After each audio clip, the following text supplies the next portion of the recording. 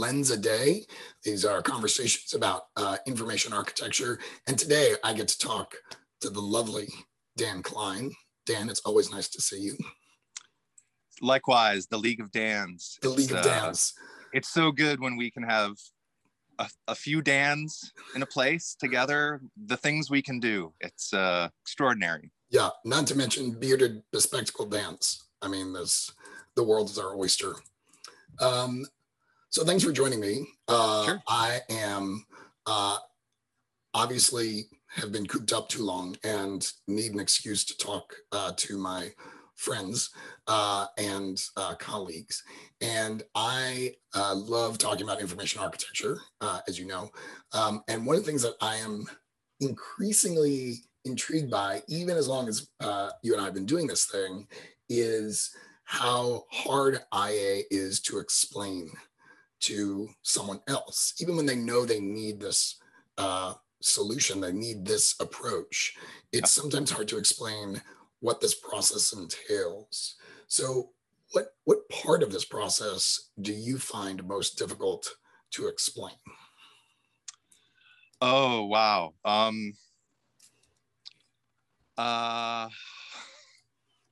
Well, first of all, I think we should talk a little bit about explaining, because there isn't, as far as I know, I've done some looking, there isn't a degree that you can get in explaining. There isn't a class really that strips away all of the other stuff to focus on what explaining is. And then when you throw in white guys with a lot of privilege talking about stuff and the absolutely real phenomenon of mansplaining, I think explanation is just a incredibly unprobed or underprobed, understood, mistaken enterprise. And I've spent a lot of time as an information architect boasting about how understanding precedes action. So let's understand stuff together through information architecture, and then we can act well. Okay. But what comes before understanding is explaining. And I think if you can explain something to somebody else and they then could explain it to somebody else, then you've done it. And I think that's where it falls down, is we'll find an advocate in an organization who's got their little heart flag flapping in the breeze of IA, and they get it. And then we explain to them our take on it, because it doesn't belong to anyone and it isn't codified in a way that's easy to just say, oh yeah, we're going to do the IA, but that doesn't mean anything. So I think it's the breakdown between internal organization, and I, much like you, work as a consultant. So we're guests in another context, and there's somebody in the context of the client who's excited about it, who gets it, who wants it, who knows it, but we haven't even explained ourselves well enough to them, right? Let alone for them to turn around and say, oh, so what's the IA project doing? Well, we're reconciling. Somebody on the internet said that all information architecture is retcon. Changes in the universe, in the graphic universe, in the thing that where people are. There's a story there, and then something in the story changed or needs to change, and so we're backing a structure or an explanation into, okay, this is the nature of the change, and then given the nature of the change, these are the structural interventions that need to be made. It's hard to explain. It's super hard to explain. And one of the things I like about what you're saying is that, and this is something that we've observed since starting this kind of work, which is when you start talking about a superficial aspect of information architecture, like labeling, you very, very quickly dig into some of the more fundamental aspects of the organization, the group, the set of people, the work, the process, whatever it is that you are applying this design to, such that it becomes almost a process of re-identifying yourself, and or an existential process, to the Yes. point where that's very, very painful, I think, for people. I mean, we see how passionate people become about retconning their favorite fictional universes. Not now we're coming into their organizations and asking to retcon that as well. Yeah. Yeah. And livelihoods are at stake. The ability of the organization to prosper is at stake. And because it is epistemological and ontological and all these words that nobody thinks they want to hear, I think part of the explanation gap is a preemptive and ultimately pretty like a parochial, paternalistic kind of sense that, well, we can't really call it what it is. We're not really going to address the match between the philosophy of the founders, the structure of the leadership, and the shape of the product. Like, but that's actually what we're going to do. But I'm as guilty of this as anyone. I won't accuse anyone. I'll just say that in my cowardice, I pull that punch and try to say that it's something else. But really, no, we're going to go deep into the we're going to go into the slower moving layers of this organization, and we're going to talk about what things mean and what the world is. And if we're successful, the worldness of the world will be alive and vibrant in the thingness of the things that we make. And right there, it's just like, yes. Y'all are talking crazy talk. Yes. Yeah. And I mean, a lot of times it's like, that sounds great. Just tell me what the navigation's going to be. Just tell me what the labels are going to be. So yeah, and think of all the harm we've done, Dan, as Dans, by abstracting those labels. I used to just sing to my students of, you don't understand how beautiful information architecture is. We can strip everything out of its context and nerd out on it just as lists, and we'll set aside the aesthetics, and we'll set aside all of the emotionality of, really, is that what it looks like on the page? No page, just label, then other label. Yes. And the only place in the world that labels exist outside of context is in the misguided activities of the information architect. Right. In every other part of the known universe, a label only exists in contexts. And here we are ripping them out of their contexts, trying to know stuff about them. It's dangerous and it's weird, and we should be ashamed of ourselves. So in your consulting practice, what steps do you take? What tools do you use? What techniques do you use to ground, if not just yourself, then the whole team, to remind us of the context in which we are working? Yeah, I agree with you that I think IAs sometimes try to have the ability to remove something from its context so they can work with it, but also not completely forget about that context. That's right. No, when I was exaggerating, of course. When we're doing it right, that abstraction is toward reintegration with the literal. Right. But there's that moment when it's not in literal land. So I think one of the things that I've tried to do as a project leader or as a practice lead is to help give everybody permission to be in their own body and to try to bring everything back to, but there's a person and a body and a place that is encountering this problem, that is the user, that is the stakeholder, to try to make most of my thinking is infected with Worman ways of thinking.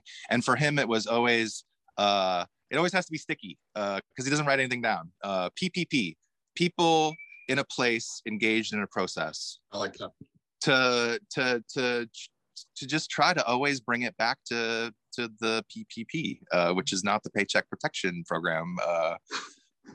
So maybe we need to not call it that. But other than that, I don't have a good answer. But that's where it starts, is to say in our the person who's accessing this. So it's an intranet something that we both love, right? The internet doesn't work. People can't find things. Right. So we'll put together a mock-up of a different way of construing the relationships, a different way of situating the elements in a new kind of a space. And then we put somebody in, we recruit a user, and then we take them through some paces in this speculative world. And another just tiny, and that's not good enough, but fail safe, and because that's dangerous. That's I can make that test say anything that I want. I can make that person do anything that I want. Right. So trying to remind myself and the team always that our tests need to have the possibility, if not the likelihood of failure in how they're construed. Right. Or else we are indulging ourselves in fantasies. And we're always doing that, but we need to reduce that. And so in working with this user and testing a prototype, just trying to emphasize the permission that everybody has to set that up in a way where you're going to learn more from failure than you are going to bask in the confirmation. Right. And like that is not something that's easy to sell, like in your scope of work to the organization. So these parts here, these 40 hours, we're probably going to throw most of those away. Right. Ultimately. And that's going to be the most valuable trash can this quarter, is all the things we'll know not to do. And so we'll throw all of that work away in the space of 1 hour of testing with this person. Yeah. Our palace in the sky in pretend land will absolutely collapse in the face of what a real person in a real place who has to enact a real process is up against. So being more about not more, but making ample room for everybody to know that we're not nailing it always, that we are exploring, that we are humbly trying to figure something out, not gloriously conquering, as a younger either of us probably marched into those rooms like, God damn it, we're gonna fix all the broken shit. So I love the phrase that you use PPP, but there was something else that you said that's similar that resonated almost even more with me. We tried to bring everything back to there's a person in a body in a place, and I like the embodiment aspect of it, and it sort of brings us to the lens that you chose for our conversation. Can you tell us what lens did you pick, and how would you describe this in your own words?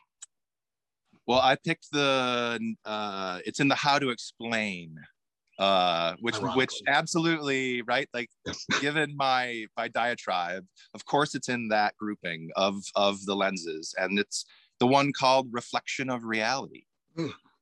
And back to that thing that Andrea Rasmini and I really befuddle each other and our audiences with, like, no, the worldness of the world, that needs to show up in the thingness of the thing, the reflection of reality. And the way that you wrote this, the second bullet in particular, is just, I'm not, please nobody throw away your whole deck of cards, but if you needed to pick one, I'm going to say this is the one.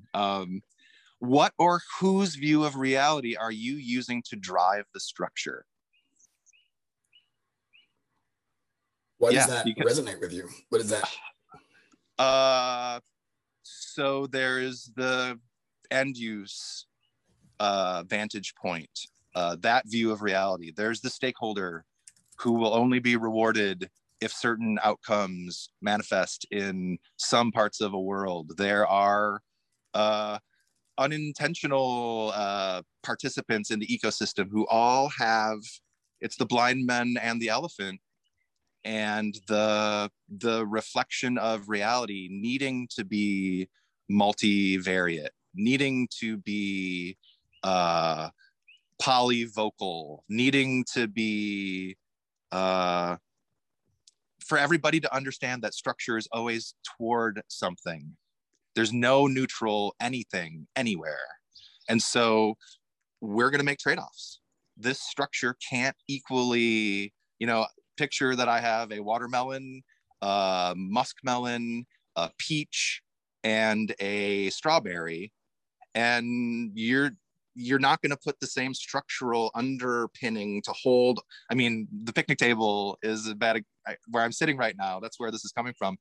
This picnic table is not a great structure for addressing the unique gravitational challenge of each of those. And we're overbuilt for the second half of the list, and we're still overbuilt for the first part of the list. So trying to articulate structure, that's anybody who works with 8 shapes or with the understanding group or has information architects and calls them that. It's only because somebody understands that structure can be an active participant in making certain outcomes happen more than others. And so the different views of reality, reflecting like a jewel when you rotate it, it's reflecting many different aspects of a current reality. The trick is to make structures that are good. What does good mean? That it supported the things well. So what are the things? Well, we won't know until we have multiple points of view, multiple stakeholders, multiple designers, multiple test subjects. And one of the things I was most proud of in sort of putting together how Tug does what Tug does, something that I developed with Abby Covert when she worked with us, is a process for the upfront strategic planning that works better the more stakeholders you include. Just like, back to a reflection of reality. I can cherry pick the marketing lady, the dude bro in dev, and the business guy, and like have the dream team of stakeholders who get it and please them, and then the structure to reflect those 3 people's reality. I've done that, and businesses fail when you do that. Right. Right. I reinvented the checkout for TJ Maxx with my team to make the checkout conversion process so great. We won awards. The whole website, the whole e-business for TJ Maxx, this is back in 2002, shut down like 6 months after we created the best checkout in the world because checkout wasn't the problem. So back to the humility of, we are making structure. It's not going to be perfect. And so how can we balance how much strawberry centric are we in our structure? How much does the watermelon team have to say in ultimately what we construct? And that's hard. Multiple realities. Back to the core problem of it's hard to explain. Whose explanation of reality are you using to drive the structure? Not everyone's. Right. Can you think of a recent example where this lens was relevant in your work, or you applied this lens to kind of balance out, so as we were talking about, it's kind of the abstracted view of the labeling or the categorization or the concepts with a much more grounded reality reflective view?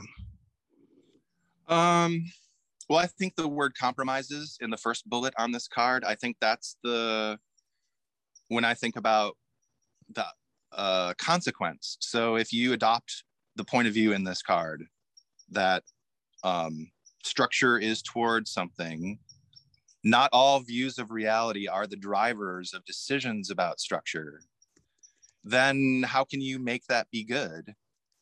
Given that some people are going to be off in the trade off, somebody's off. And so I've used the scoping of projects to try to protect against the non-reality that I know is going on. Stakeholder really wants to get something good done. It's not going to address all of the problems, and we know it. That is not hidden. So again, I'm working mostly I'm on sabbatical, working on a biography of Richard Saul Wurman, but I do about 20% of my time is still helping Tug talk to customers and find a good fit between what we can do as information architects and the problems they have in the world. So I'm routinely involved in putting the dashed line on the scope, knowing that on the other side of that dashed line is stuff that absolutely is relevant to, would change the decisions that we would make. Right. But we only have so much time and so much attention, and there are limits to what we can do. So I think being a trusted advisor to business includes telling them what they don't want to hear. And so I'm trying now, since I'm doing less of the practice of solving the actual problem and more like, what is the problem of engaging together with somebody who needs information architecture work done on their thing. It's the trying to be more honest about the reflections of reality that are missing. The non-diversity of my team, the lack of budget for adequate iterations through testing. The more honest our explanations about who we are and how we show up and what the expectations can honestly be for our work, I think is all. This is all before the delivery team even makes their first spreadsheet. Right. There is a reflection of reality thing and how it gets sold, how it gets socialized, how the teams get activated, where if we're not going to be perfect, so let's be honest. And again, back to the pollution of all of my thoughts with the ways of thinking of Richard Saul Wurman. He's a real weirdo because he really prefers it when it's difficult, when you're having the unpleasant conversation, because he's learned that that's where all the value is. So the current reality of, God, this is going to be the worst when I tell them that the scope for their budget is not going to cover A and B, and they really, really need A and B in order to satisfy X and Y, to try to embrace the unpleasant parts of when we're reflecting an unpleasant reality, to take some comfort. It's cold, it's terrible, not very good tasting comfort, that you're where value is, because that's why it's uncomfortable, because we didn't talk about the loss of value to this project by you saying you can't afford to test in the EU when that's 30% of your users and 15% of the stakeholders. Just all that like unpleasantness of the relationships between deliverers of the service and the people who are asking for it, to have all of that reflect reality, I think is hard. And thinking of where do olds go in our field, there's the coaching path, there's the keep chipping away at developing more and better ways of doing practice. I think there's another whole realm of truthful business process and selling software that information architects could contribute to if we wanted to. I really appreciated how you took the germ of this perspective and this little card, and brought it to other aspects, right? The intent was to look at a structure that I'm designing and ask myself these questions about how does this compare to what reality is insofar as what people expect. But I think some of the other things that you're bringing to bear are reality includes constraints and truths and perspectives that may not be self-evident or may be difficult for us to talk about or incorporate. So my last question that I've been asking everyone, I think you touched on this a little bit, is as we get into that latter half of our careers, I find myself coaching and leading a lot more. Yep. How I learn, this deck of lenses, everything that you just talked about, these are things that you and I learned kind of on the road to getting here. And I think today's designers getting into the field today, IAs just getting into the field today, haven't had the benefit, the privilege of that kind of school of hard knocks, so to speak. So we're I feel obligated to help them understand that. Yeah. So my question is, if you were advising someone on your team on how to bring this perspective, this reflection of reality perspective to bear on their work, what practical, if any, pragmatic tips would you give them, or what advice would you give them to do so? Yeah. Well, in the there's something that Jason Fried said. No, it's not something. It's something he reported on. Okay. He was at a conference that Richard was at, and Richard did a typical Richard talk, Yes, which doesn't. Your mileage may vary in the audience for that. And Fried came at him after he was done with his talk. When Richard was done with his talk, Fried came at him, had some things that he wanted to say, and Richard slowed him down. This is all reported by Fried. I wasn't there, and said, "Well, great, but would you give it 5 minutes? Would you give it 5 minutes?" And I'm still that guy. Right. I've chased people after their talk because I have this thing I need to say, I need to hear, I need to clarify. And so in this reflection of reality, anyone doing info architectural work is going to hear things. If you're investigating reality, if you're not taking it at face value, the architect Lou Kahn said, architects, we're not pharmacists. We don't take the list from the client and then fill it, right? Sometimes we have to tear up the list. So in that listening, in that what is real, every info architectural act depends on feedback from a system or from a person in a place, in a body, doing a process. To not just believe it, to not believe it, but not to have the hair come on fire. Right. When you hear, I've been so distracted by hearing something either orthogonal to what I was expecting to hear, or excited that somebody seems to be validating and reifying my own take.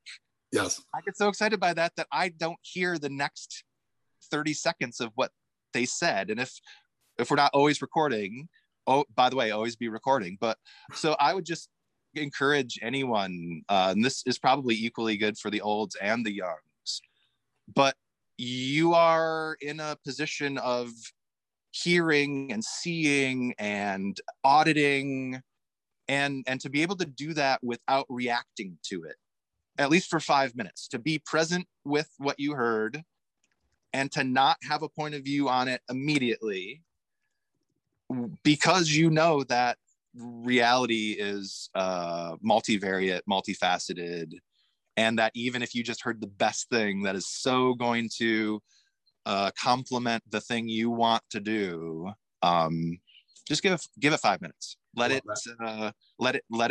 not be a match to the gas can of you every time something comes at you from the environment, which is hard. Yeah. Especially when we're doing this all day. Right. When I'm doing this all day. What a great piece of advice. Just generally about give it 5 minutes. I love that.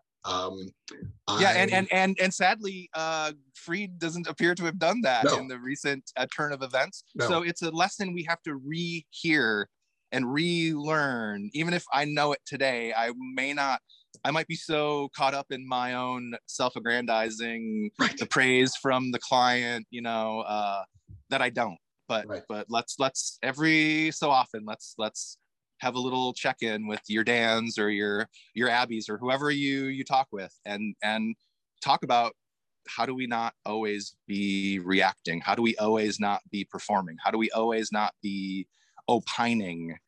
How do we be in a place with a person and their process in our bodies and not be solving a problem? That's hard. I'm the kind of person that, or I would go to conferences or be on projects and see my colleagues have an immediate thought about something. And I always, that was not me. I just was never the kind of person to, 90% of the time, I just didn't have an immediate reaction to something. And I understand now that that is not a bug, but a feature. Oh, it's a blessing, Dan. And now I look at people who, and I understand there's just different ways people's brains react to things, and I try and be patient and understanding about these. But there are, I think of them as people who have opinions about everything, and sometimes I wonder, like, wouldn't you just feel better if you didn't have an opinion about every little thing that happened? And sometimes it's not that, or it's not the other thing. It's just give it 5 minutes and then let these things percolate, whether you have an immediate opinion or you don't. So. The explanation in real time, and this would be a great study, and the same explanation of the same phenomenon or phenomena, I guarantee, even though I've not run the experiment, I'm just thinking about this, but I'm certain that the real-time explanation of anything isn't as good as the 5 minutes later explanation of anything. Right. It just isn't. Right. And I think on that note, we will end. Dan, thank you so much for this conversation. I loved seeing you again and chatting with you again. And you brought a lot of new and interesting perspectives. So thank you. It's a pleasure I missed, it's 2 years now that we haven't been in our annual conflagurate, whatever it is, our annual get together of the information architects in the United States. And I miss you, and I can't wait to see you again sometime. I can't wait to see you again. All right, I'm going to stop the recording.